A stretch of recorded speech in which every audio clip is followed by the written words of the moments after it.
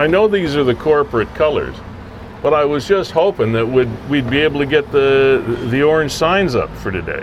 I mean, I got to go on the air and just like now, no orange signs. Well, we'll have to reconcile that some way. Yeah, all right, sorry. Bye.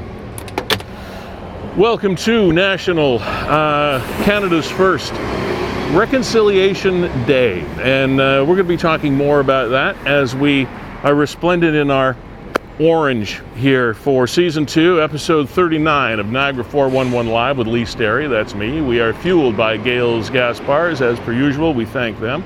Also supported by our other sponsors. You don't have to hurry, it's your street too. That's okay. Performance Heating and Air, Verge Insurance, and of course Enwick, Niagara's high-speed internet. We still need some trimming here, City of St. Catharines. And we are headed down to Fiddler's Poorhouse, 149 St. Paul Street, west. That's where, well, not west, yeah, west is like that way. Also, WeStream is the power behind this. Kevin Jack, our executive producer, will introduce you to him again in just a couple of minutes. We are going to have a very interesting program on the day today because obviously the Truth and Reconciliation Day. We're going to be getting into that, but also the mom of Alex and Paige, whose dad took them to the East Coast not too long ago. So we're going to head into Fiddler's Poorhouse right here, right now, and hopefully you can get settled in and join us. It's also an open program when we don't have a special guest scheduled, and we'll tell you how you can participate in that. So let's get underway here on this cool but nice fall day in downtown St. Catharines. Season 2, Episode 39, just around the corner.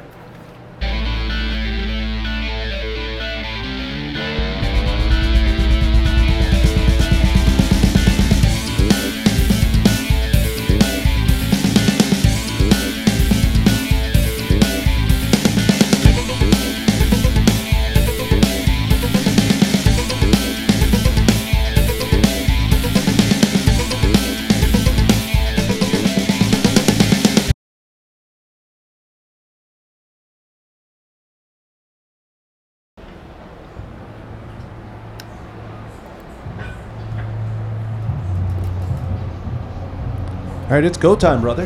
Hey, sorry, I was otherwise occupied for just a second, making sure that we had all of our connections up and ready to go. And the gentleman you do see on the extreme right of your program is my friend and our executive producer and one of the head honchos, along with Brandon Scram, of WeStream, Niagara's, Ontario's, Canada's premier streaming service. By the way, happy belated birthday to Kevin's partner Brandon Scram as well. Didn't want to forget that. And to you as well. Yes, to me too. Yeah, another trip around the sun. It seems to me those trips around the sun are getting faster. I don't know whether I'm just getting better at it. It's global warming. Man. But my father always used to say that I never understood it when I was a kid. Yeah, well, when you get older, time goes faster. How can that be? Time is time. But he was right. He was definitely right. Well, again, welcome to National Day for Truth and Reconciliation. It is Canada's first, and it will be happening on September 30th this year and every year following. And there's been a lot of conversation about it, as there should be. What it means. How are we to recognize it? How are we to feel about it? How much of it is provincial? What do we do as far as statutory holiday status and things of that nature are concerned? How much is federal? So I think as the years go by, and perhaps as soon as next year, we'll have the little wrinkles sorted out, and we'll have a better understanding of how we can legitimately recognize a very, very important day. Kevin, it was kind of heartening. It made me smile. I was driving south on Lake Street coming into the set here today at Fiddler's Poorhouse, and I can't remember the name of the school, but there is an elementary school that backs right onto Lake Street here in downtown. And all the kids were outside at a recess, and they're all in orange. They were all in their orange T-shirts. So this had to have been something. It was either a board thing or a school thing that, and all the teachers, the supervisors, they were also wearing their orange Every Child Matters t-shirts. And it just kind of made me smile and say, hey, this is good. We're getting them young, you know. By getting them young, I mean just trying to ingrain the importance of these things into young children who may not totally understand what's going on, but they know something's important, and that's good. We're going to have on that line about 10 to 1 today, about 12:50 on the program, we're going to be speaking with Wayne Kretz. Wayne is sort of a dual purpose guest here. And I'm sorry, that's not, we are going to have Wayne on, but that's not the gentleman. So that's Brian Kahn. Brian Kahn. I skipped 2 names down, I'm sorry. Brian Kahn also has 2 titles. Indigenous lead at the Niagara Catholic District School Board, as well as a center for the Niagara Region, on the Niagara Region Métis Council. All right. So with apologies to Brian and to Wayne for mixing you up, Brian Kahn will be here at about 12:30 today. So, with that in mind, and Wayne Kretz will be here. Totally different subject, and we'll fill you in on what's happening there. He's the owner of Manhattan's Restaurant here in St. Catharines, as well as the owner and the person that operates Niagara Sports Trips. And there's kind of an interesting story there too. So those are our scheduled guests, and other than that, we might have another couple of people clicking on to join us today. Probably the single most talked about story in the past month, 2 months, was the story of Dad Clayton Meisner spiriting off his 2 daughters, Alex and Paige. They were finally located overseas, technically, although it's very, very close to Canada, these 2 small islands that are indeed French islands.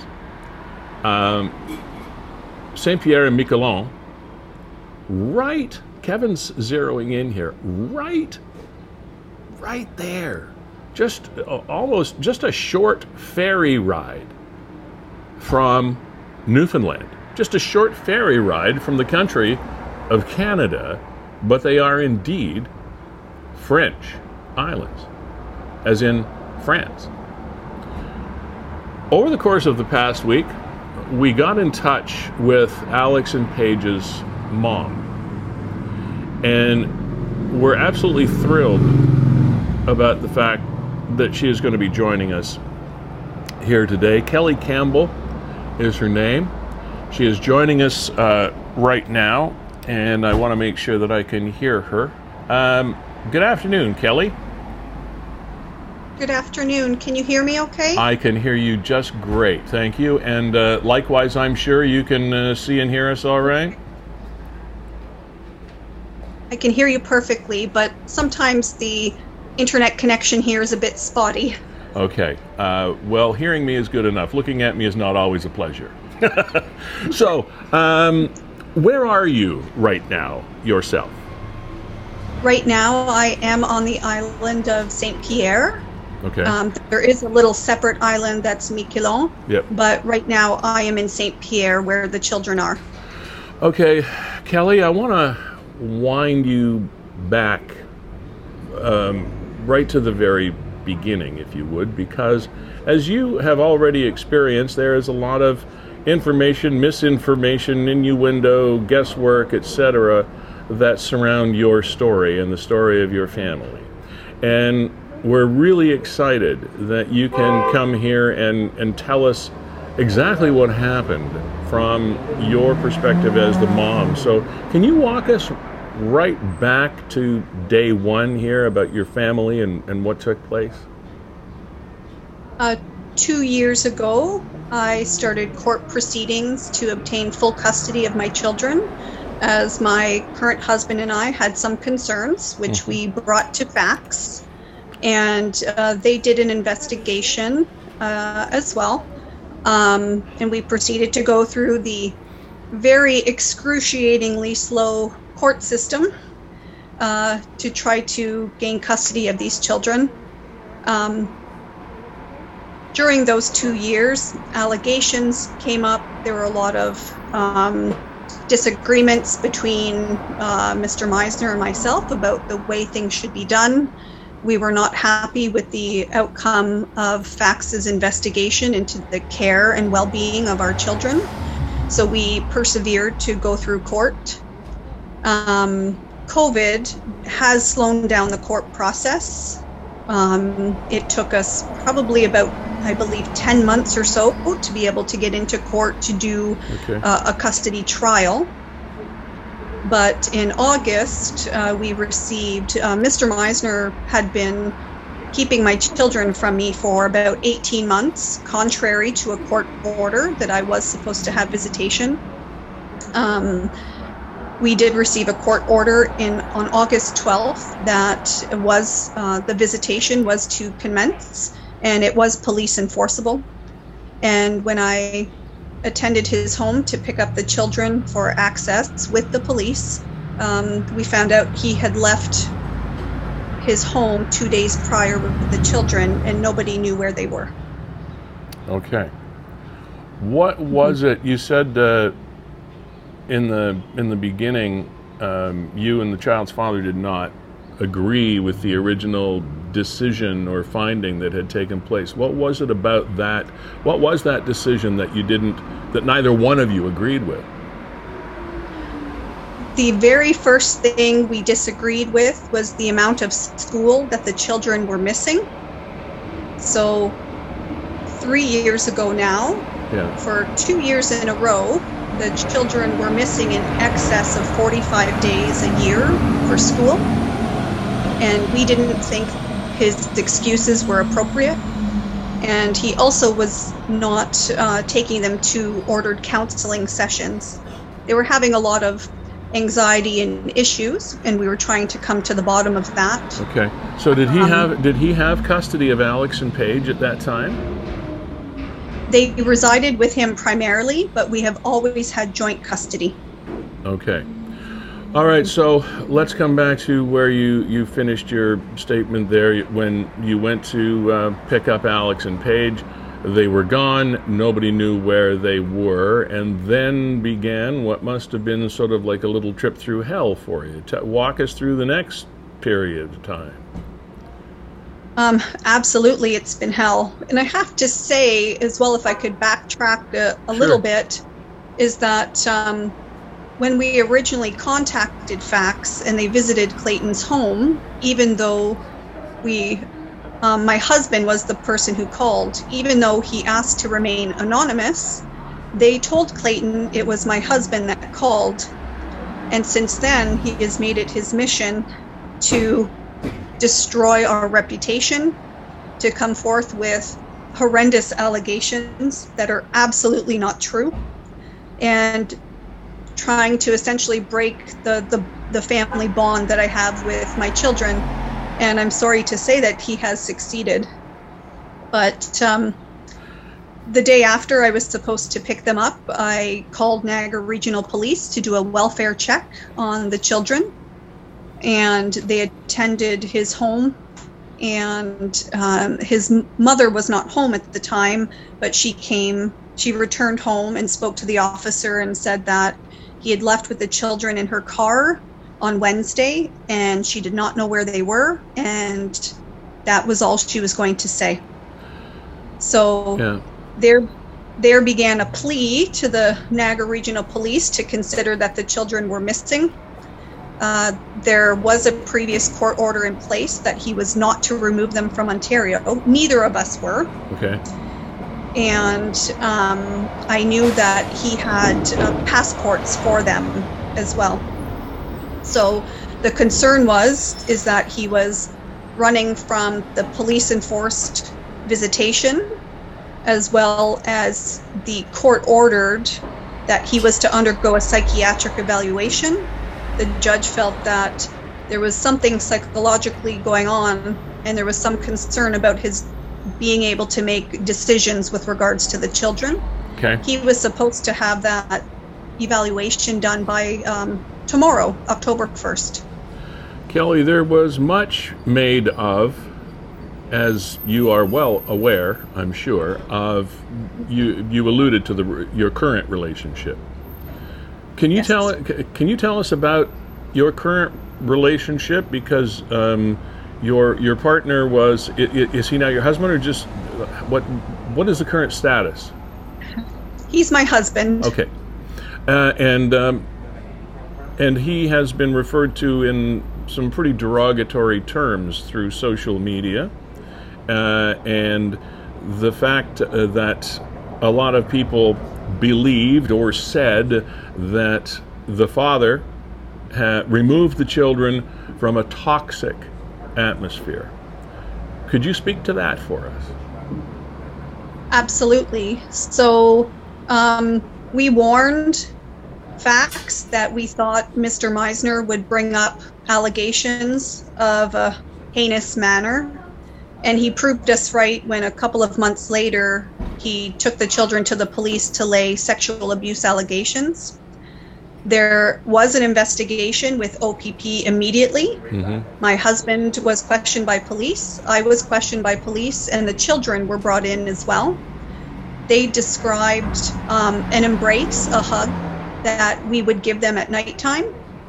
And so no further investigation was warranted, no charges were laid. It was explained to us that the children were maturing and were no longer comfortable with a hug. Now, since that hug, it has evolved over the last 18, 19 months into apparently groping, inappropriate touching, and that, worries about rape.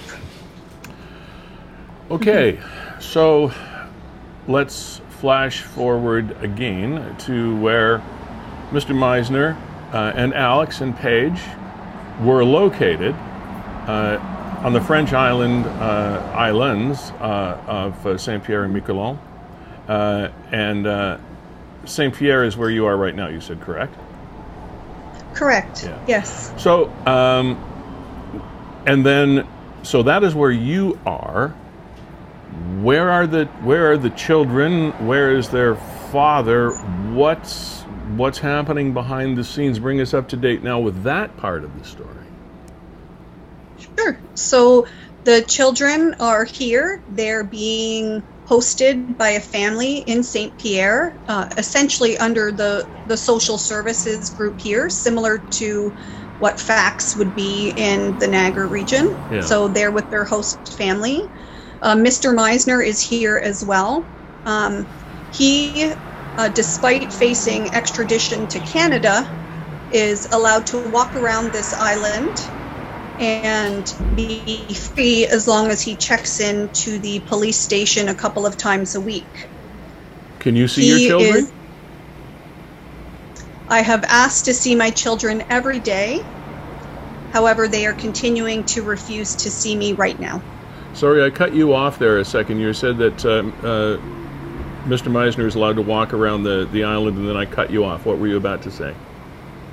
He just has to check into the police station a couple of times a week, and he has to promise not to leave the island of Saint-Pierre. Okay, so I'm assuming that extradition processes are continuing. They're ongoing. Extradition processes are continuing. They are trying to bring him back to Canada as soon as possible. I have been told that Mr. Meisner is attempting to seek asylum from Canada, asylum here in France. From the French government, yeah.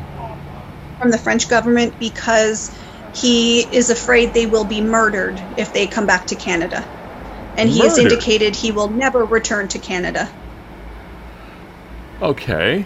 So while that is happening on his side of the legal system, you as Canada allowed before you went to pick them up and discovered them missing, you are technically, if I'm not correct, let me know, technically still entitled to custody. Am I correct on that, or is that whole thing gone out the window now?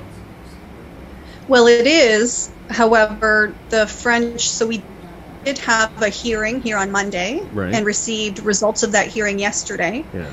The French judge cannot go by he cannot change or enforce what the as far as I'm aware, I could be Right. wrong or have misunderstood, but he cannot enforce or change what the Canadian government has done.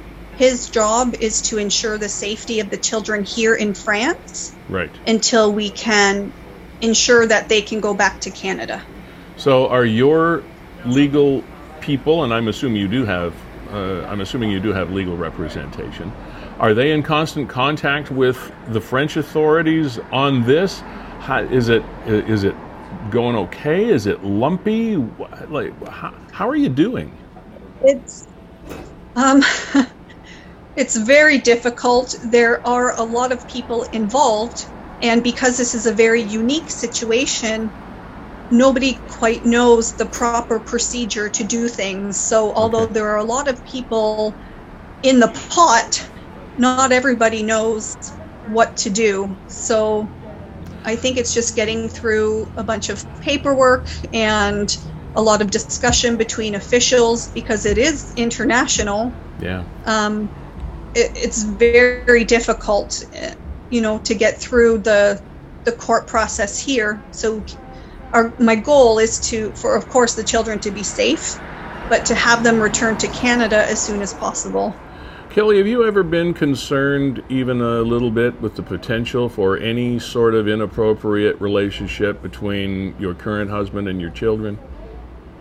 Never. And if that were the case, we would have never married. If there was any indication of that, there would be no relationship between my husband and I. How are the girls? You mentioned that Mr. Meisner, you said, had attempted to, I guess, poison the relationship between you and your children, for the lack of a better word, and or keep you estranged from their perspective.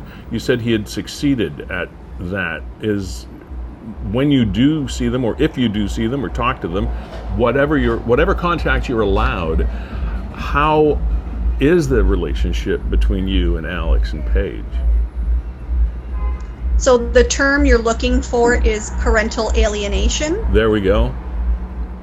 And it is there is a syndrome. It is documented severely, and it occurs across the world. And it's an unfortunate thing that can occur between parents, men and women, can do this to their children. And often it indicates that they have an underlying psychiatric condition. My goal eventually is to try to repair that break in our relationship so we can build trust again. Right. Right now, they believe everything their father is saying, and why wouldn't they? He's their parent. He's supposed to tell them the truth. You expect your parent to love and care for you and tell you the truth with everything, but somehow that got broken between us, and I'm not exactly sure how, but my goal is to try to repair that. Sure, it would be, yeah. I certainly don't want to ignore it. It's not something that, as a parent, I feel I can step back and wait for them to mature and they'll come back to me when they're older. It doesn't work like that. There will be a very long road ahead of us with counseling and sure. unification. Yeah. Okay. Kelly Campbell, thank you very, very much. A lot of people in your situation would probably feel like just digging a hole and not coming out for a while, but we do really appreciate the fact that you have shared your story with us. Hopefully social media will be kind to you, your children, their father, and all the people that are involved in this, and just let the system and their parents sort these things out. And I guess the two words that we would hope that people would follow is to just be kind and help along the way, because I'm sure you've had some rather torturous days. So we really appreciate you being here. Thank you very, very much. I appreciate it. Okay, and stay in touch, will you, Kelly? Keep in touch with Kevin behind the scenes or whatever, so that as your story unfolds, we can continue to bring to shine the proper light on the truth, on this Truth and Reconciliation Day for another whole different reason. Hopefully you can keep us posted. Thanks. Thank you. I will. All right. Take care. Yeah, you too, Kelly. Thank you. And the organization that she was referring to, you probably already know this when she was saying facts throughout the interview, just in case it was not clear to you. That's Family and Children's Services. That's the organization that gets involved whenever there are situations such as these in families. So that's the facts reference. Kevin, one cannot imagine what the stress level must be of parents that both love their kids. I mean, you know. So it's terrible because in 2 weeks we've shared both sides of a story and the truths are diametrically opposed. Yeah. Well, again, over time, it's going to take, as Kelly said, it's going to take a lot of time, a lot of conversation, a lot of professional assistance all around to get past this stage, especially for those for the girls. Lee, just a programming note here. We do have a bunch of people that have hopped into the waiting room. Maybe you want to touch on the Clayton Meisner, the Kelly Campbell story that is unfolding here in front of us. We do have some time set aside here, though, to talk to Brian Kahn about Truth and Reconciliation Day. He's in the waiting room. Excellent. So if anybody has clicked on and you want to join the program, we will find time for you. Okay, but we do have some scheduled guests, so we got to get to Brian. But just hold on, you're in the right place, and we'll get to you. Thank you for that, Kevin, for bringing people up to date, and thank you to those folks that have clicked in to participate in the program today. And we also will take a moment before we bring Brian on here to thank our always patient and loyal sponsors fueling this program, Gales Gaspars, as they have fueled Niagara for decades before and decades going forward. So to Jessica Friesen, CEO, and everybody at Gales, thank you so much for your support as our title sponsor of the program. Also, Carlo and the gang, Performance Heating and Air, saving you money on your HVAC bills and systems because they have families here too. Enwick, high-speed internet. Niagara, probably one of a kind with a company like this.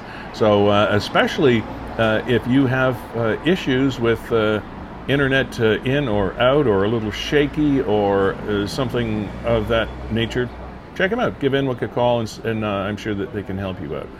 Also, Mark Shirk and his troop at Verge Insurance Group, another Niagara-founded and run and managed company. All of these people and their companies, and many others, are here simply to service Niagara, as are we here at Niagara 411 Live with Lee Sterry. That's me, Kevin Jack, our executive producer. We Stream, providing the technology and expertise to bring this into your homes and around the world. Also to Nick and those of you who are his followers and contributors at Niagara 411. And I want to holler a shout out to Nick and Nick's mom and dad who are way over there. Hi, guys. They come in to have lunch here at Fiddler's Poorhouse. Isn't that nice? Always appreciate your support. Now, moving along on this National Day for Truth and Reconciliation, the first of its kind, and it will continue every September 30th as we go forward. We bring along Brian Kahn. Brian is here in Niagara. He is an Indigenous lead. These are his two titles: Indigenous lead at the Niagara Catholic District School Board, as well as Senator at the Niagara Regional Métis Council. Brian, thanks for waiting for us, and welcome to the show. Tansy, hello. Hey. Where are you right now? I'm in Niagara Falls. Okay. That's your home? Yeah, and I'm running between different events throughout the day, so I made a pit stop here in order to make this appearance. Well, I'm really glad that you did, because I know it's a very busy and important day, and that's where I want to start for you, Brian. And I know that the Métis people are just part of this large quilt of Indigenous peoples across Canada. And I don't expect you to speak for everyone, but you can give us a bit of a snapshot, if you will, of what this day means. So let's ask you that question. What does this day mean? Well, very simply, it is the first day of Truth and Reconciliation, first National Day of Truth and Reconciliation. However, for the past 7-8 years, the day was actually known as Orange Shirt Day. And Orange Shirt Day started in 2013. A woman had the opportunity to speak to the Truth and Reconciliation Commission and tell her story. She was one of 6,500 survivors of the Indian residential schools who were allowed to come forward and tell their experiences and their stories of their time at the schools. Right. And Phyllis Webstad, very simple story. Her grandmother brought her a brand new shirt to go to school, and on her first day of school, she wore that shirt. It was bright orange. It was cheerful. She was excited to be there. And the reason why she was excited, I have to take a step back. She was excited because all the other children in her community were taken away. So she knew that by going to this school, she would be where other children were. So that was why she was excited. But the moment she got to the school, they took away her orange shirt, they cut her hair, they put her through the process of delicing and showering and stripping her in front of everyone, and took away her shirt, and she never saw it again. So again, a simple story, but it's moved a nation, and right across this country and into the United States, people are recognizing September 30th as Orange Shirt Day. Thank you for that background. What year was that again? You might have mentioned it and it might have gone completely by me, Brian. When did this happen? So that was 2013. 2013. That sounds like something that would happen in 1813. Well, okay, no, sorry. She was telling her story in 2013. Okay. Her story is actually not that old. She went to her school in 1973, I believe. Wow. So for many of your listeners, viewers, many of them were around at that time. The last Indian residential school closed in 1996. So again, it's not that long ago that this was a part of Canada's everyday, part of Canada's current life, not necessarily history. And that is probably the kernel right there of information that those of us who were outside that world have a hard time wrapping our heads around, because we know where we were in 76, and we know where we were, at least some of us know where we were in 76, and we know where we were in 96, and that the fact that this system was still alive is really something that is hard for the general public, if you will, to percolate and wrap our heads around, isn't it? Really? Well, absolutely. I've done public presentations, and this is, for a long time, this has been a part of my presentation when I talk about Indigenous issues, because it goes beyond the story of the Indian residential schools, but there's no denying that's a key component to it. But I have been publicly called a liar at presentations where people have said, my Canada would not do this to children. Yeah. So my response to the individual was, you didn't learn it in school, I didn't learn it in school, but talk to your grandchildren. It was obvious that the woman would be a grandmother, if not a great-grandmother. Mm-hmm. And so it was, talk to your grandchildren, because now they are learning it in school. It's part of Canada's history that is only in the last few years being looked at seriously. The warning signs for this has been long-standing. As far back as 1907. The medical doctor for the federal government, who actually toured some of the schools at the time, just prior to 1907, he came back and his report said it was nothing short of manslaughter, what he was witnessing in the schools, as far as the death rates of the Indigenous children. Brian, there is much discussion, of course, about the tangible effect of, or lack of a tangible effect, of something like this National Day for Truth and Reconciliation. The cynics would say, well, what good is it going to do? The people that would like to see it evolve into something positive would say, okay, well, it's all well and good to have this nice National Day of Truth and Reconciliation, but what's actually needed is definitive action. And then one would ask, what sort of action is desirable? What sort of action do people mean when they say something like that? Words are nice, but action is important. What kind of actionable things would you like to see, or would people in organizations like yours like to see, as opposed to just one day? How do we act on it? Absolutely. So there's a couple of things with that. So the fact that the federal government chose this day, which had been known as Orange Shirt Day, a grassroots movement by Indigenous people, but then the federal government took it over as the National Day for Truth and Reconciliation. So that's both a positive and a negative. It's increased awareness, but at the same time, it's taken away something that was grassroots. The day was a requirement. It was call to action number 80 out of the Truth and Reconciliation 94 calls to action.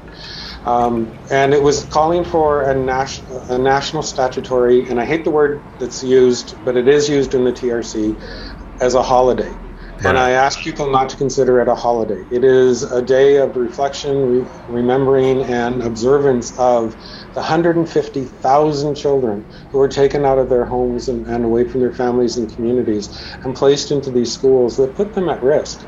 Again, their own medical examiner said it was nothing short of manslaughter. So what's important is, going back to me being called a liar at one of my presentations, it's listen to the stories and realize that this is the truth of Canada's history. Or, again, I don't like to fully call it history, because there's also the intergenerational trauma that is following us ever since. Yeah.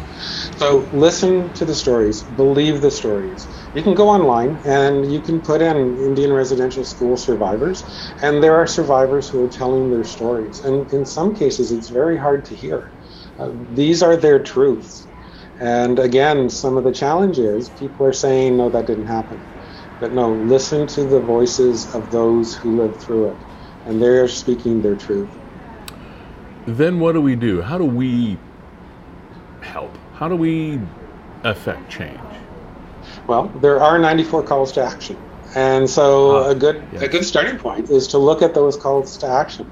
After interviewing over a period of 6 years, 6,500 different survivors of the Indian residential schools, the commission came up with these 94 calls to action, and 2 of them related to education. So the schools and the ministries of education across the country have taken that to heart, and that is part of the education process now.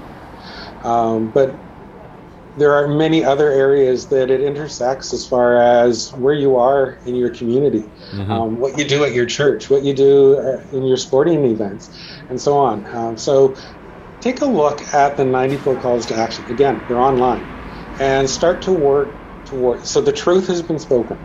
During the Truth and Reconciliation Commission hearings, the truth has been spoken. So now work towards the reconciliation. And there are 94 calls to action for that to happen. So read those and work towards those. Okay. Brian Kahn, thank you so much for joining us. What is your next event today? Where are you jetting off to next? Well, I've got a few events at schools that I'm running between, but tonight, Niagara Falls. For the past couple of years, we've been turning the falls orange in recognition of the Indian residential school survivors. This year, the falls are turning orange every hour on the half hour, starting at 6:30 this evening, and they'll stay orange for 15 minutes at a time, and then at 7:30, 8:30, and so on. In that 15 minutes, 10,000 children are being recognized and honored as the falls turn orange during that time period. So 10,000 children a minute. And let us not lose sight of that Orange Shirt Day moniker either. Hopefully, National Day for Truth and Reconciliation and Orange Shirt Day can be hand in hand going forward, because that's a story that we would never want to forget. So hopefully we can keep that going. Shirt. I'm wearing my orange shirt. I see you're wearing an orange shirt. So there's a good start. So Thank you. All right. Brian Kahn, Indigenous lead at the Niagara Catholic District School Board and Senator with the Niagara Region Métis Council. Again, appreciate your time on a very, very busy day, and may this be just the first step in a very long journey that's positive for everybody. Thank you, Brian. Miigwech, thank you. Bye. Yeah, okay. Some pretty deep-seated emotions were sort of stirring up here today, Kevin, on a number of different levels. We're going to lighten the mood a little bit later when Wayne Kretz joins us. Wayne is owner of Manhattan's Bar and Grill here on Vine Street in St. Catharines, but also he is owner and operator of an organization called Niagara Sports Trips, and that is the role in which we're going to be chatting with him mainly in just a few minutes about, well, you know, the draw of sporting events that are across the river, as they say here, and being across the river is a hard road to hoe these days, because Canadians can't go into the U.S. probably until at least October 21st. Americans can come here if they check off all the boxes, like vaccination proof and, you know, COVID testing negative and all that other stuff. But we can't go there. Lee, just wanted to follow up on what Brian was saying and suggesting that we check out the 94 calls to action. I mean, simple Google here, 94 calls to action, and it brought up the actual document commissioned by the government. So you can read through this, you know, probably a long lead, 20 pages, PDF, and then, of course, you know, right below that, you know, you get CBC kind of synopsis type articles. Right. But, right. Yeah, I mean, you know, that's what Brian suggests, is that we familiarize ourselves with these 94 calls to action. Yeah, so, and people speaking up for Indigenous rights said, hey, this is great, but action speaks louder than words. And that's been a cliche for a long time, and it still is, I believe, true. And if you're wondering what action they want, there they are, right there, 94 actionable items. So that's pretty tangible. You know, some of them are probably long-term and more culturally related, and cultural changes take generations. That doesn't happen overnight or within one political election term. But some of them are things that we can probably all address in our own little way, somehow. Yeah, Lee, I love to see that people are getting used to us as part of the streetscape here in St. Catharines. We had a couple of people walk by and wave, and one guy was doing some dance moves for us. So anything's welcome here on the backdrop of St. Paul. And, of course, Fiddler's Whorehouse is open just when we open the show at noon. Yeah. So feel free to swing by, see the show live, you know, in person, and grab something to eat. New menu coming out at Fiddler's. And we are live. 100% live and in living color today, for sure. Lee, do you want to talk? I mean, that thing went on 411 this morning about the statue, and we're just chomping at the bit to get to that. Is that where you want to go? I was going to say I love this story. I don't love the story, but I just think it's so magnetic.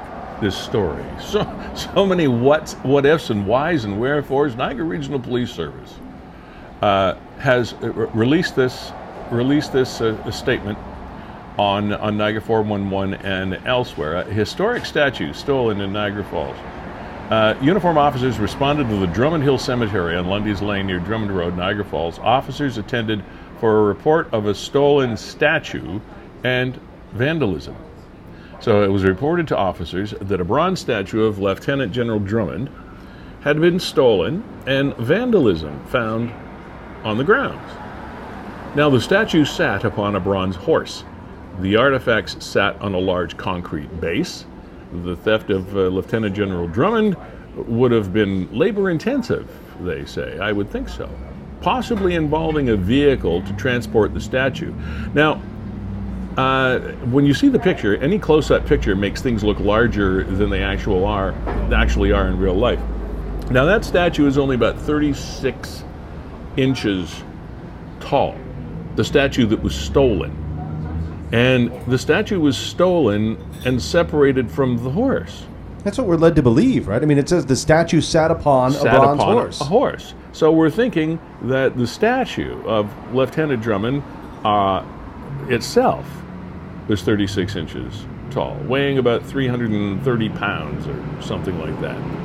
Now, if that is so, I learned something about bronze statues that I didn't know before. I didn't know that they were separatable, if there is such a word. I didn't know you could take the guy off the horse.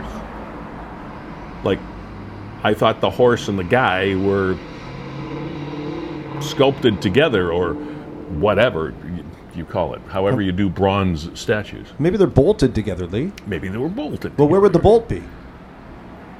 I don't know. Well, this is the thing that makes it an interesting question. And who and why would you go to the trouble to separate the guy from? Well, I guess the horse must have been way too heavy. But who wanted this thing?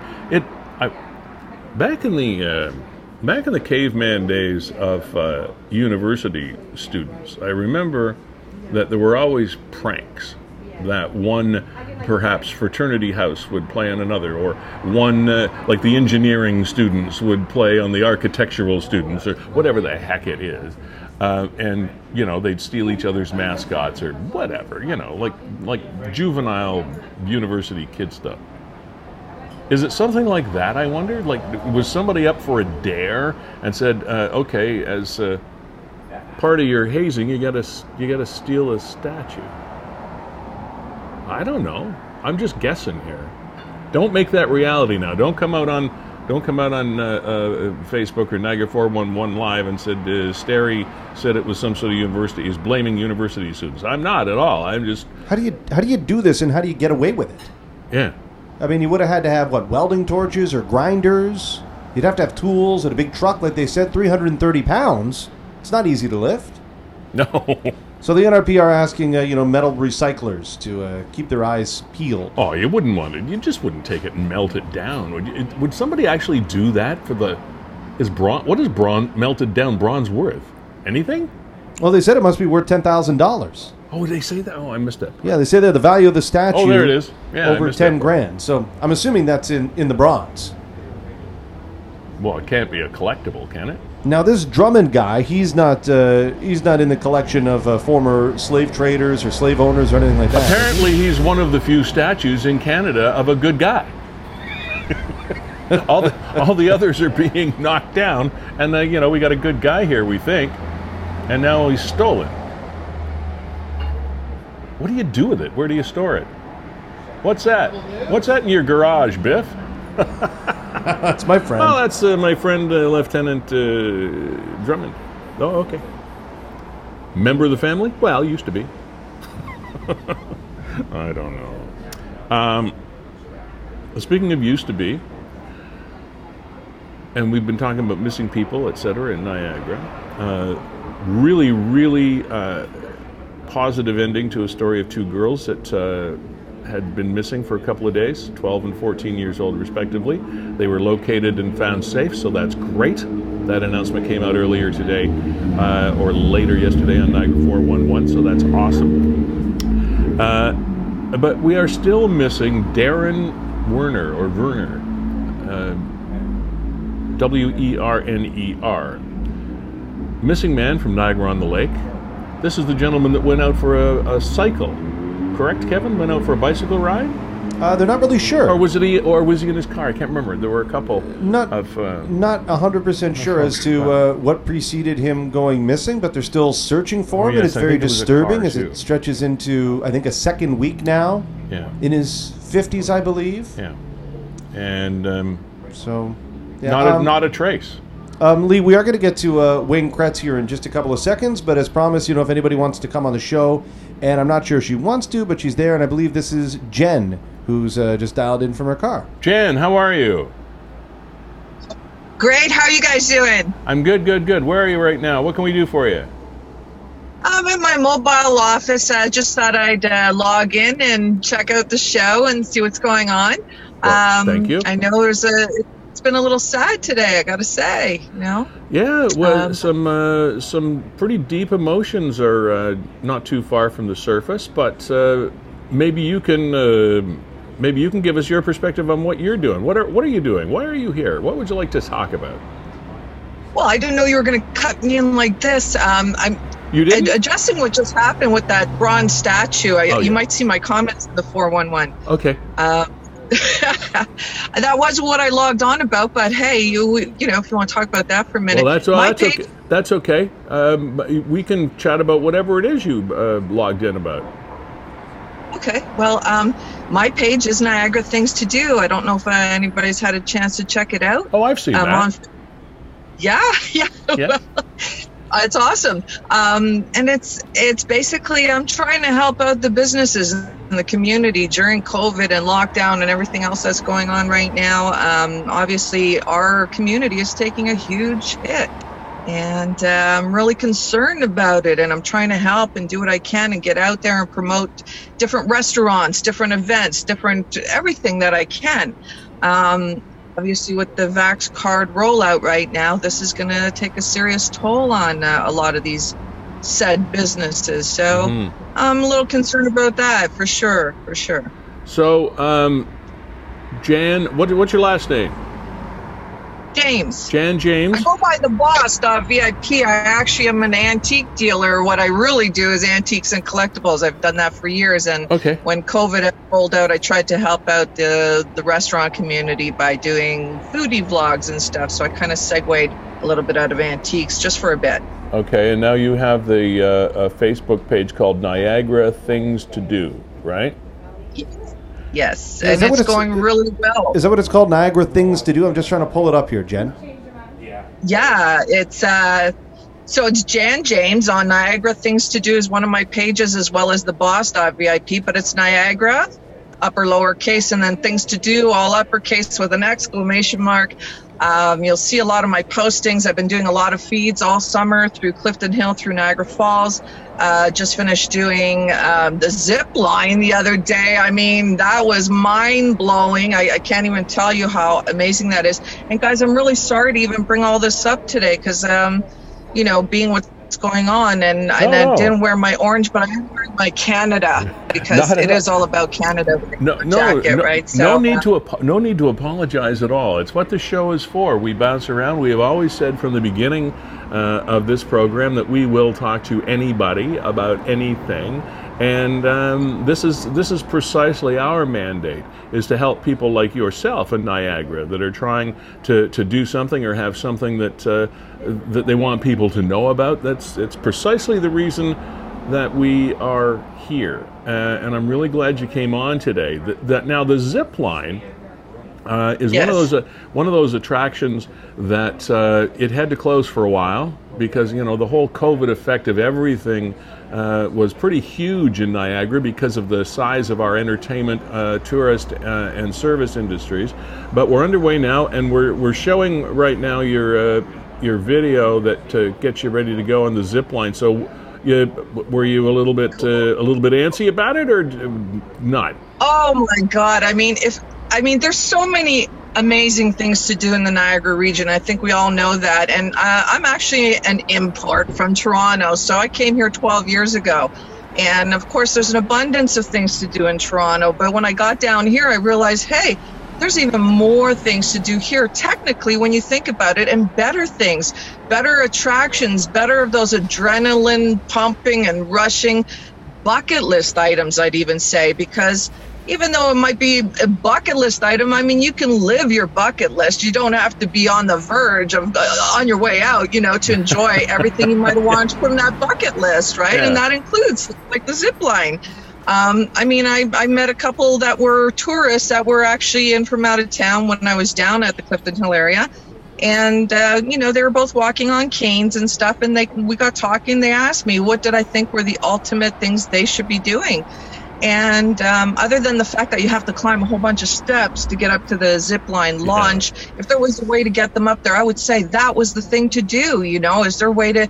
And they said they could make it up the stairs, even though they were walking with canes. So if you can get up there, I highly recommend the zip line to anybody and everybody because it challenges what your deepest fears are. And like falling. That's kind of what I saved for the end of all my posts because I was like, I know I'm going to do it. It's just a matter of when am I going to do it? When am I going to get up the nerve to do it? And when I finally did it, I was so happy that I did. And I must say, it was like seeing a piece of heaven up there. All That's right. Don't describe it. Jan, we got to move on, but I appreciate you coming on. Niagara Things to Do. Everybody check it out on your Facebook search page, and we'll talk again, I'm sure. Thanks for highlighting so many things in Niagara. Thanks for having me. Love it. Thank you so much. All right. Cheers. Bye. Bye. Okay. That's kind of cool. A lot of businesses getting some recognition, and as things open back up, nice. Do we have Wayne standing by? Yeah, I'm just bringing him back in here now. Okay, cool. So we'll do that. So- And you know what? I'm going to throw up a little story that the Buffalo News did on Wayne, and you can kind of take it from there. I shall. So there we go. There's Wayne. And the quote is, "Just let me go to the game." Canadians Bills fans shut out from the stadium. And, well, obviously, COVID related. And Wayne Kretz joins us now. Owner, operator of Manhattan's Bar and Grill here in St. Catharines over on Vine Street, but also operator of an organization called Niagara Sports Trips. Hey, Wayne, how you doing? I'm well. How are you? I'm super. Thanks for joining us on the program today. Sure. And so I know you, along with all the other restaurateurs, are just finally getting to their feet back under them after a long time. But tell us about the Niagara Sports Trips and what this story is all about right now. Tell us about that. The sports trip started maybe 15 years ago. It was a business idea that I had to just. I like to go to sporting events. It was hard to get to some of them, so I thought it would be cool if we did a bus. I worked for the Ice Dogs for a while and had some good relationships with the bus companies. So when I got a bar, it just seemed like a natural progression. We did 1 or 2 trips and then 4 or 5 trips. We do about 20 a year now. We go to Montreal, we go to New York City, we go to Boston, we go to Dunedin. But a lot of them are going to Toronto to see the Jays, going to Buffalo to see the Bills, even concerts, anything really.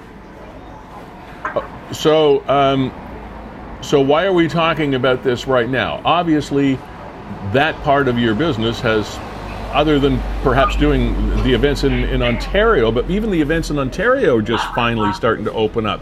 Why are we talking about this? What's going on with it?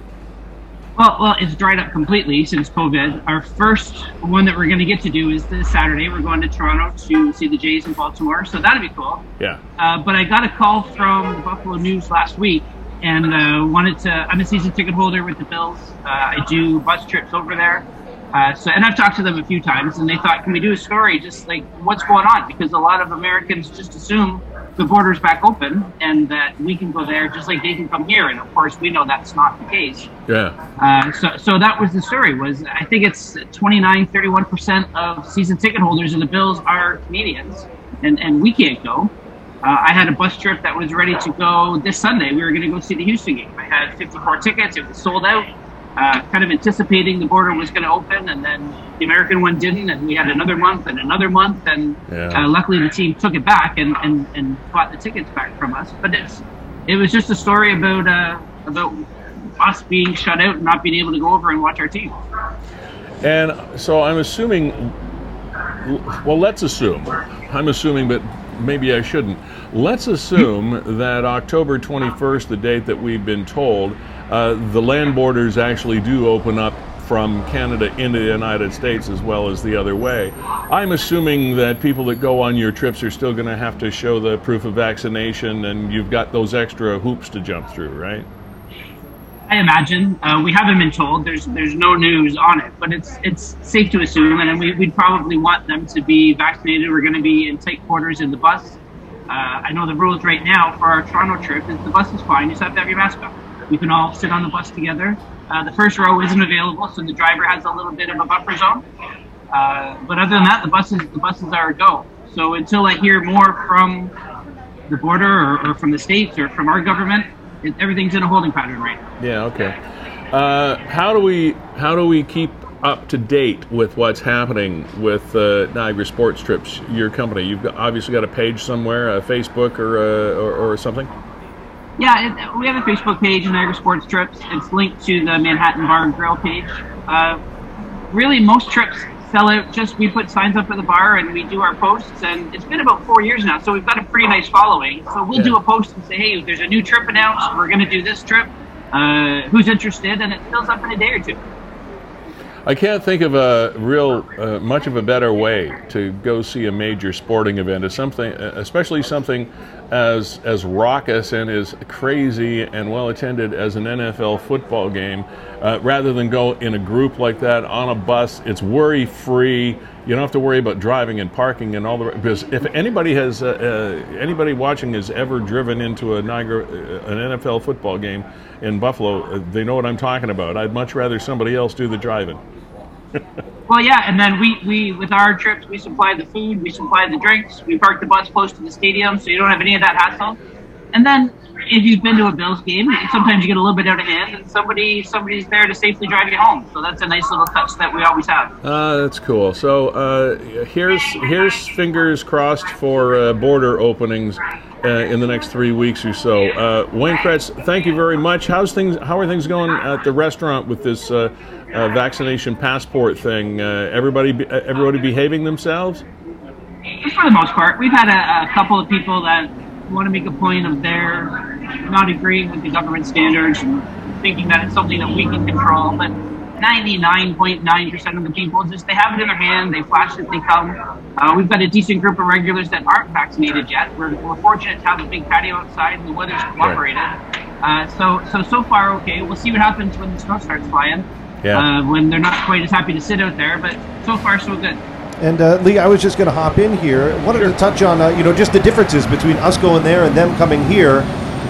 Wayne, you were telling me the story about the photographer that actually came over. So somewhat easy for him to come here, yet we can't go there. Well, and it was funny when they did the story over the phone, and he said, I'm going to send a photographer over to get a picture. And I'm like, well, I have pictures. The NFL Network was here a couple years ago for a Bills playoff game. I've got some great pictures. He's like, no, we like to use our own. And the photographer had to go and get a test at the paper's expense, and then drive all the way over here. He's here 15 minutes, takes a couple of pictures. Like, it was a picture like this. It's me and my bar. And, so and they then off he goes. Wow. That's pretty good. That's pretty cool that they took the trouble to do that. Yeah, I was surprised, and he showed some video. I don't know what they did with it, but we did a little mini interview. But It was a couple of pictures, and off he goes. That's great. Well, Wayne, again, I know we're sort of in a holding pattern, but hopefully things will open up soon. Thanks for taking time out of your day to be here with us, and hopefully we can get the bus trips underway again soon. Sounds good. I appreciate it. Nice to talk to you. Take care, man. Yeah, man. All right, well, let's stick with the restaurant business for a second, Kevin, and we're going to come right here to home at Fiddler's Poorhouse on St. Paul Street. We're just a stone's throw from the Rankin Bridge that connects St. Paul Street with the Meridian Center, where the Ice Dogs play and the concerts are, etc. So that kind of gives you an idea of our juxtaposition here on St. Paul Street. And we sit in this beautiful open-air window. This lovely garage door goes up, and we've got a nice breeze in here today. It's a beautiful, beautiful spot. Nice place to come watch your sports, etc. But there was a fellow who showed up in broad daylight for something in the afternoon, and he was captured on video, or at least a camera here at Fiddler's. Fiddler's Poorhouse did put a post up, and then Nick at Niagara 411 put a post up, and there's the dude right there. Now, he walks into an open business in the middle of the day, middle of the business's day, for something. They open at noon, and ends up schlepping around inside the restaurant and makes his way to a room where he goes through drawers and shelves and such like, and manages to make off with a fair bit of money in coin, and off he goes.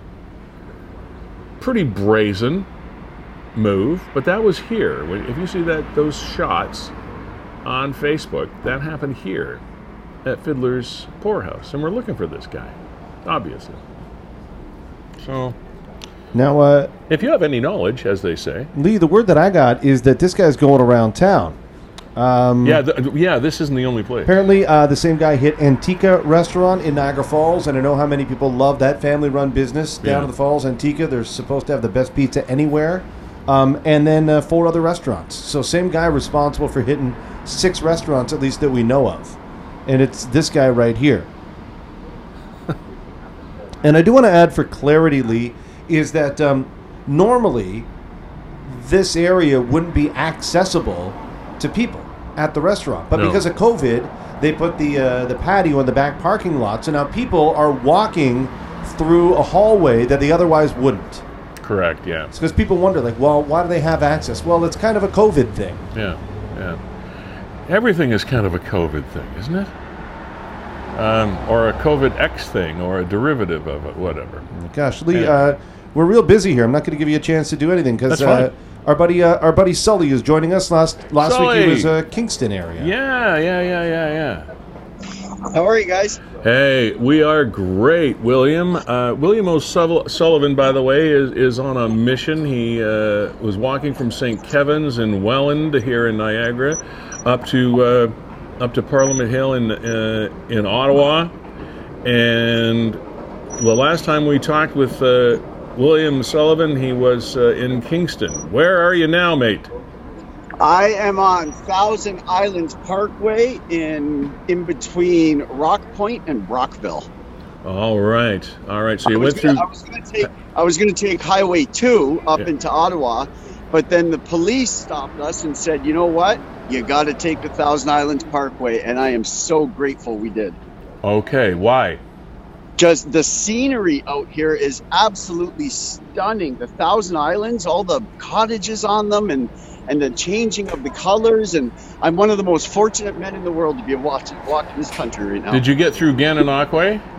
Went through there, absolutely gorgeous. All kinds of photos we got through there, just beautiful. Yeah, it is a lovely part of our province, the Thousand Islands area. Absolutely. I lived in Kingston for about 10 years, so I'm pretty familiar with it. And they are beautiful. So are you just on a break right now, or are you still walking? No, I'm walking. I'm out here walking, man. Yeah, you look like you were walking. Right. I got my support driver right behind me there, Jenny. Now, you said last time we talked, William, that you had an event that was going to be happening at City Hall or an official place in Kingston after we got off the air last week. How did that go? How did your visit in Kingston wrap up? It went very, very well. We did a couple of protests in Belleville, and the Diocese of Kingston chimed in on it and blamed the survivor or the people inside the church not having a good service because we were outside distracting them. Okay. So I thought, and of course her name's Karen Shannon, the communications director from the Kingston Diocese. Mm-hmm. So I thought, you know what, I'll give you a chance to explain yourself in person and then call the paper maybe and retract what you said. I went down to the diocese to protest for 4 hours, and they ignored me completely. Nobody came outside the building. They were all in there taking photos, of course. What was it she said that you wanted her to retract, William? When we went to the church, the person that did the interview called Karen Shannon at the diocese for a comment, and she said, although we respect Mr. O'Sullivan's right to peaceful assembly, we want him to respect the right of our parishioners being able to pray in peace. I have never taken my megaphone out during a service, ever. Mm-hmm. I wait until it's done. Mm-hmm. So the way it looked like in the article, let's blame the survivor again. Uh-huh. Yeah. So I went there to get her to try to explain herself, and she wouldn't come out of the building, so sat there on the megaphone and called out each perpetrator priest that came out of Kingston. Let's blame the survivor again. That's quite a mantra to remember. That's quite a quote. And for those folks that might not have seen our chat last week, one of the things that I mentioned about you is that you have a mission, you have a passion, but you're not an out of control zealot. You have respect for the church and many people who are involved with that, but your call to recognize the bad apples in the barrel is very well thought out and very passionate. And absolutely. You know, there's no way I will ever, from now until the day I die, be deterred from my mission ever. Nobody will deter me ever. We went to St. Mary's Cathedral in Kingston to protest, and the priest came out and talked to me, and that went over good. But 2 parishioners came out of the church wanting to fight me. Again. These guys are in service with God himself, and they're coming out wanting to start violence. Like, come on, guys. Well, I know you've got a ways to go, and I hope the rest of your day and trip goes well. And continue to check in with us, if you would, Sully, because we want to keep track of what's going on. Absolutely. I'll give you guys a call again next Thursday. Okay. Thanks. Bye. Thanks a lot, guys. Take care. Yeah, stay well. Peace. All right, Kevin. It's nice that somebody like Sully will call and check in, because we have these conversations with folks, and then often it's a little bit hard to keep track of their progress. So that's great that he did that, and I believe him that he says he'll do it. Call us again next week. He is an amazing guy. He seems so, in spite of the tragic things that he experienced, and others that he knows, and others that he doesn't even know. He outwardly seems so balanced in his approach, which is always, I think, astounding for somebody that's experienced those kinds of things.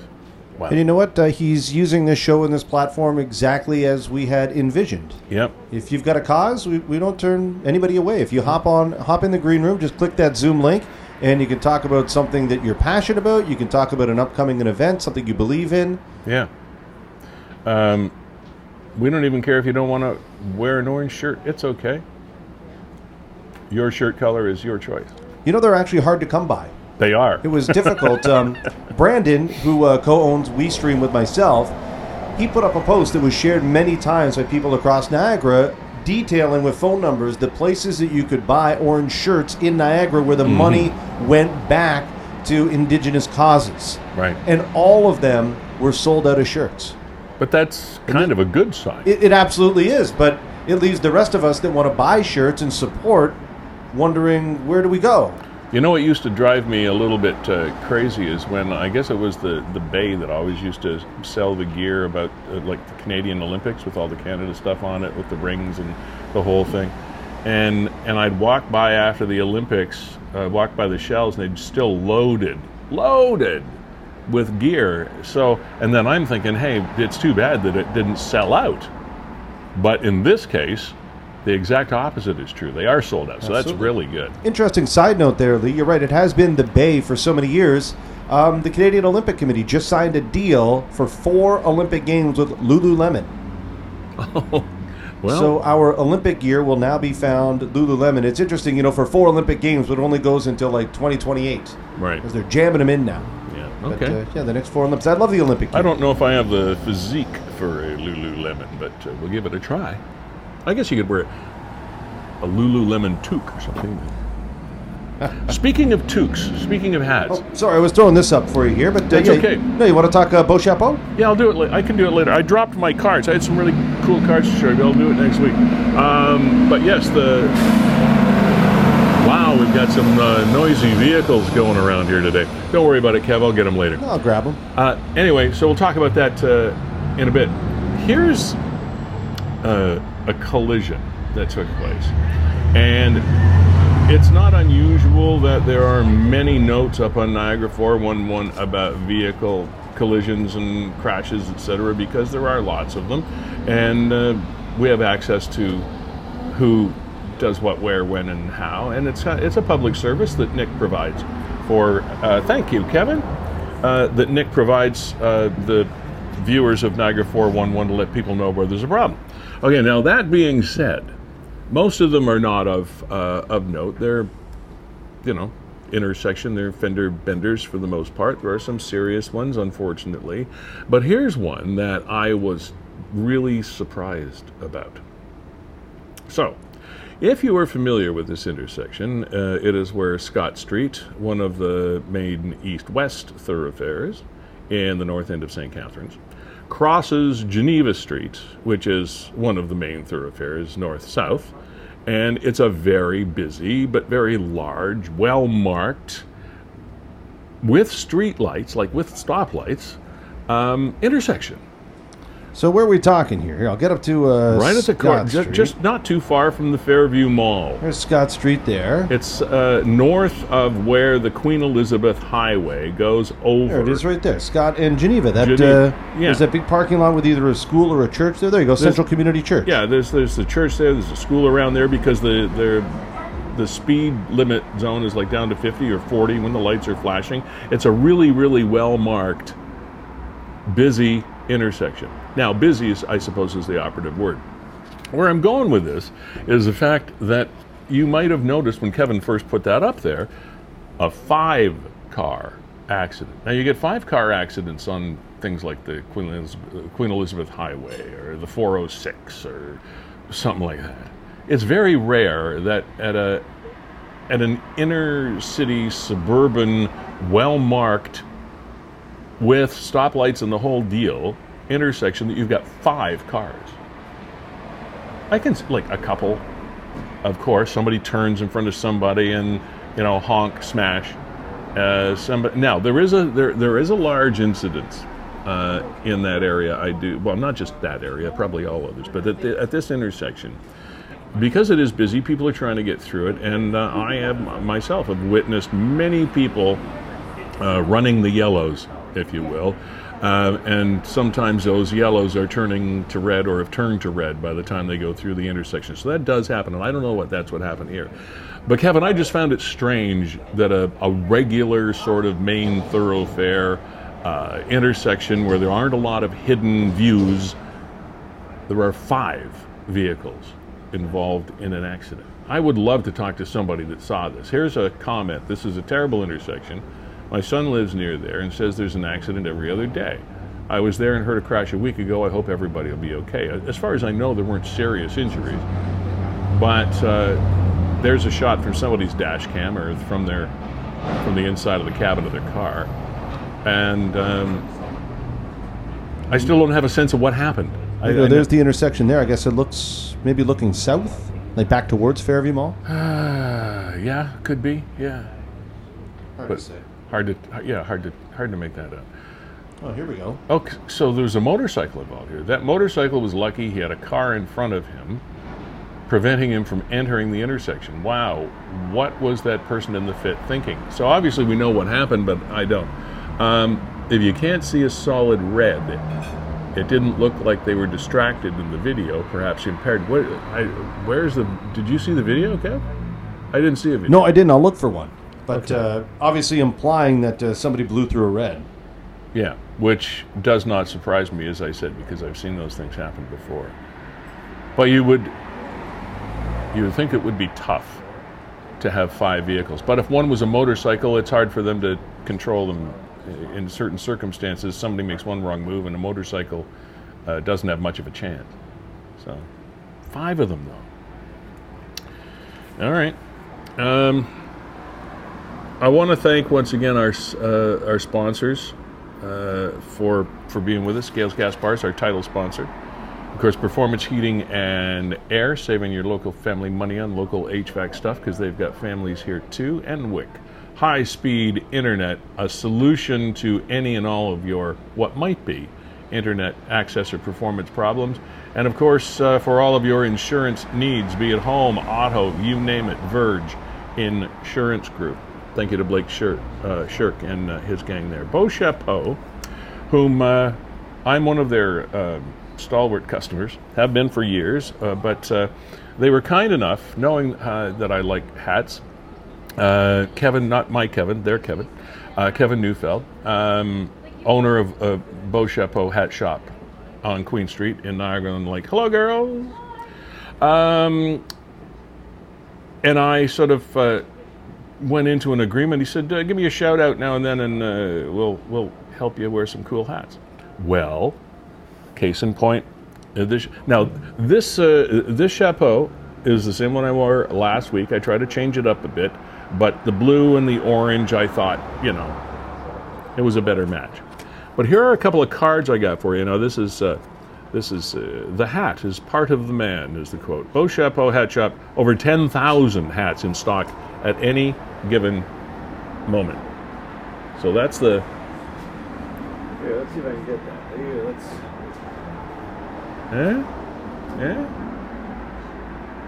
But there. Now, my son, see that traditional style fedora on that good-looking fella's head there? I think my son bought me one of those for my birthday.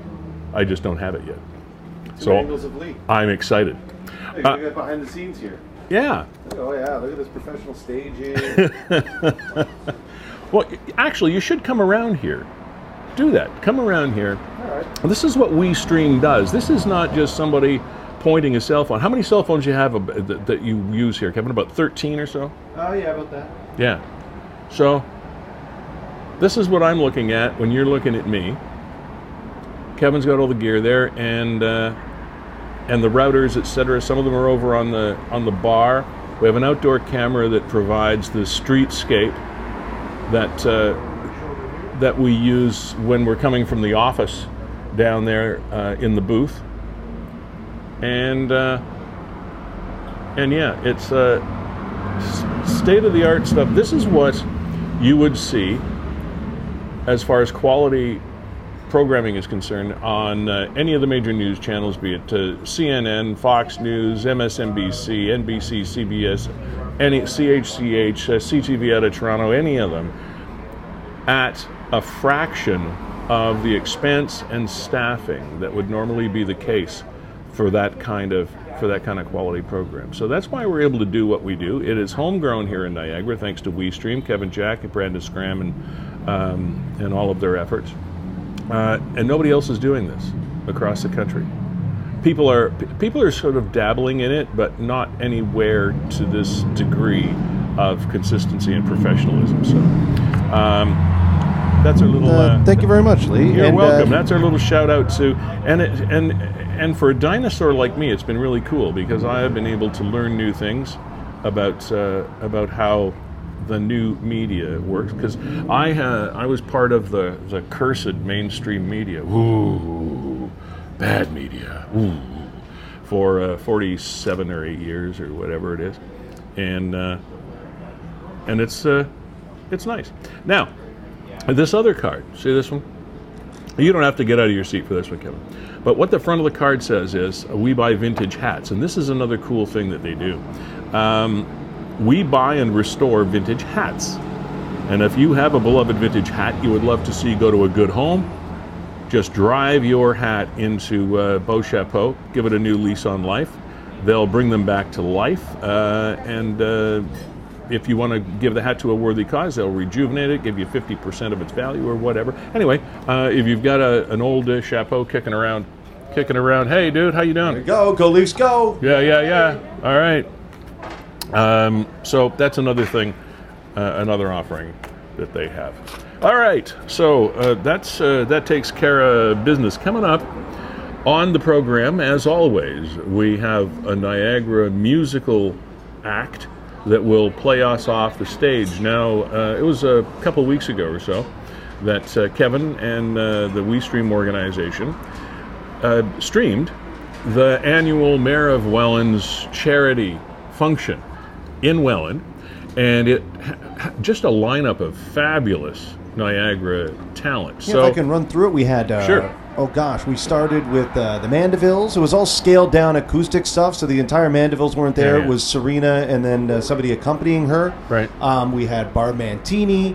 We had Revive the Rose, Street Pharmacy. Revive the Rose we had on last week, didn't we? Yeah, Revive the Rose. They were played awesome. Acoustic version of their song that just got released, I think, on Friday. And I think that's like a hit. It sounds like the Trews. If the radio picks up on this, sky's the limit for Revive the Rose. Street Pharmacy.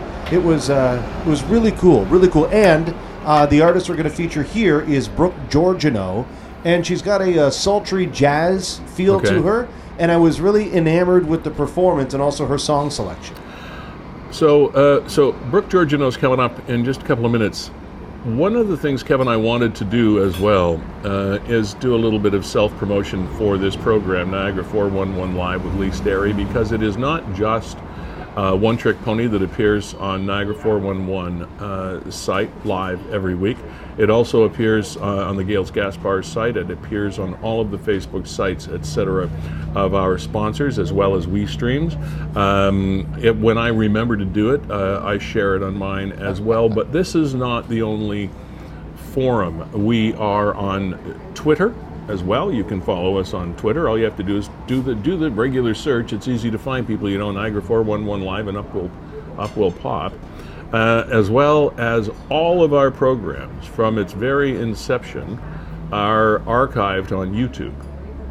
And if people want to go back and have a look at some things or catch an interview they might not have caught in the beginning, Kevin, where on YouTube do they find us? Do they do that? How do they do that? If you search for Niagara 411 Live, it'll pop up, and they're all on the WeStream channel. So you could search on YouTube for WeStream with 2 E's in both We and Stream, or Niagara 411 Live. Make sure there's an underscore. But like you said, there's so many ways to find anything nowadays that you'll find us. But you're right. It's all archived on YouTube. It's all archived on the WeStream Facebook page, on the Niagara 411 Facebook page. So it's everywhere.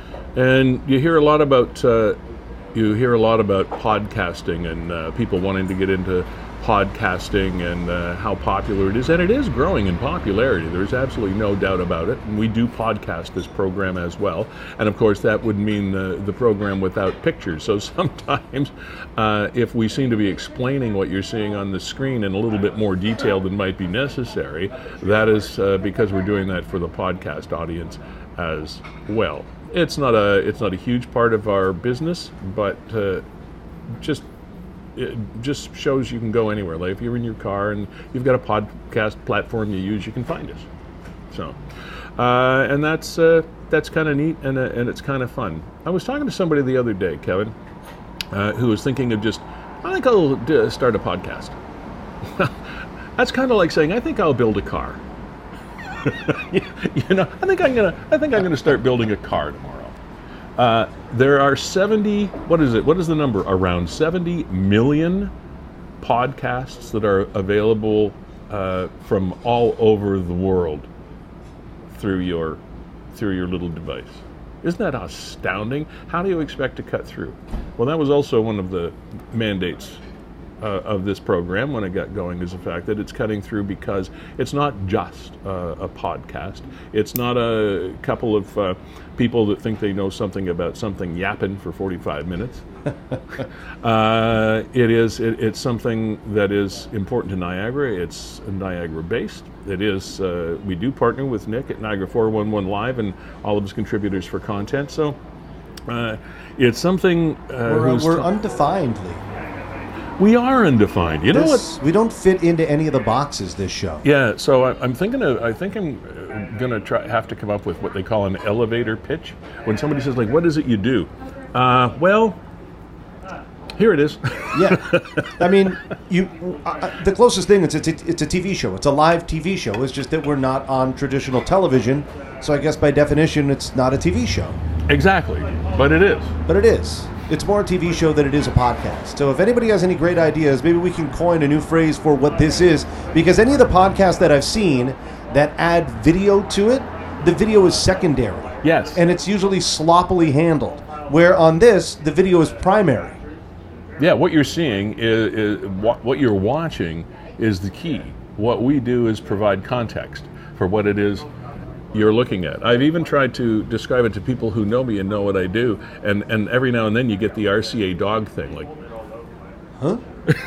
Come again?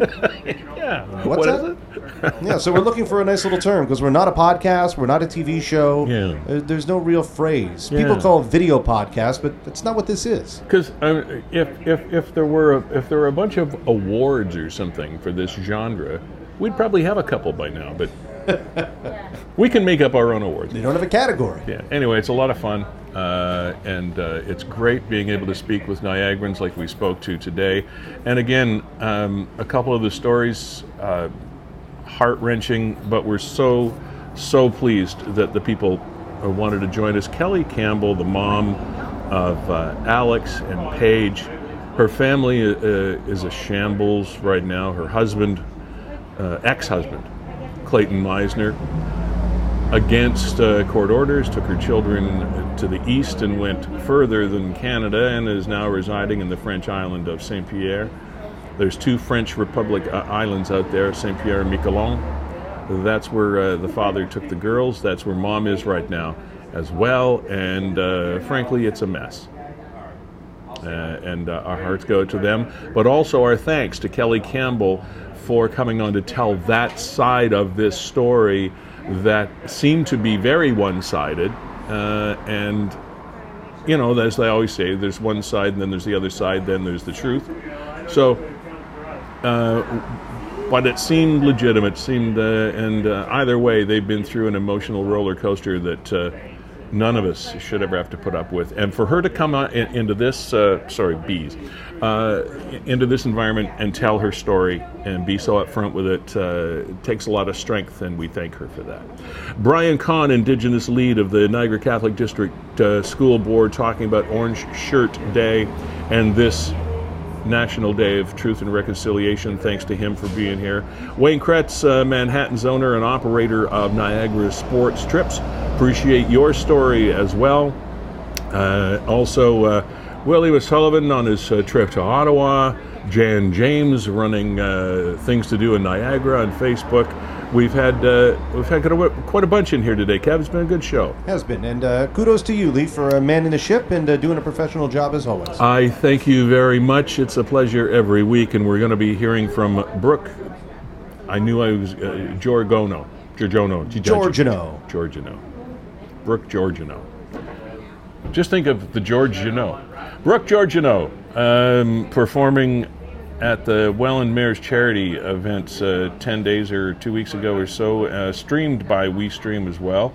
Great entertainment, and she's going to play us off the stage today. Have yourselves a fabulous weekend, and remember, truth and reconciliation. Have a great one, guys and gals.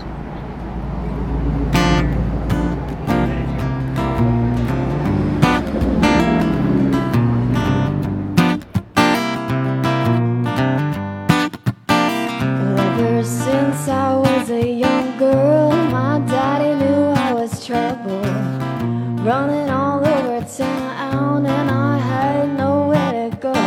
But now I'm grown, I'm all alone. And now I'm grown, I'm all alone.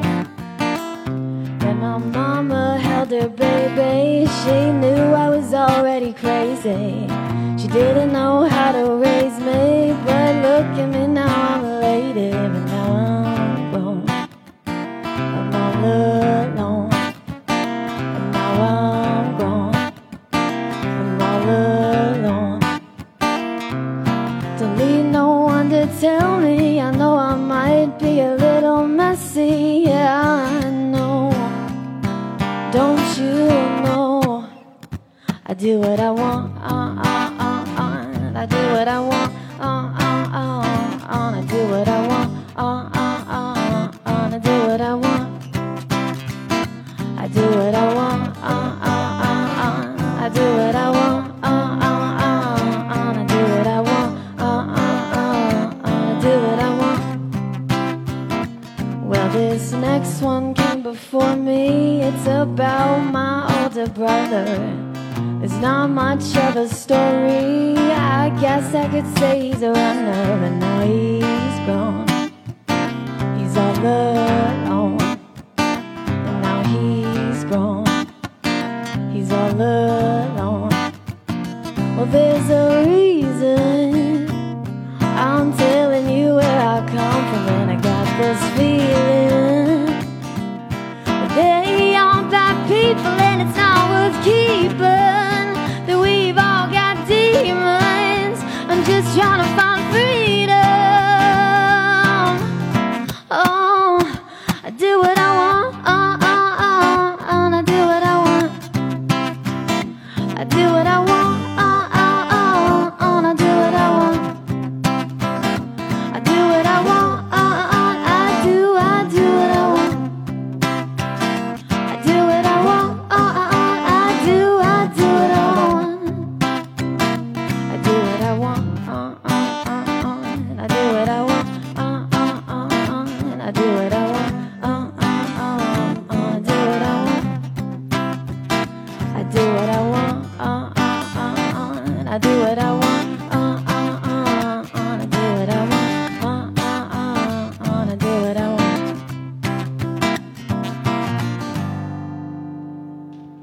Thank you.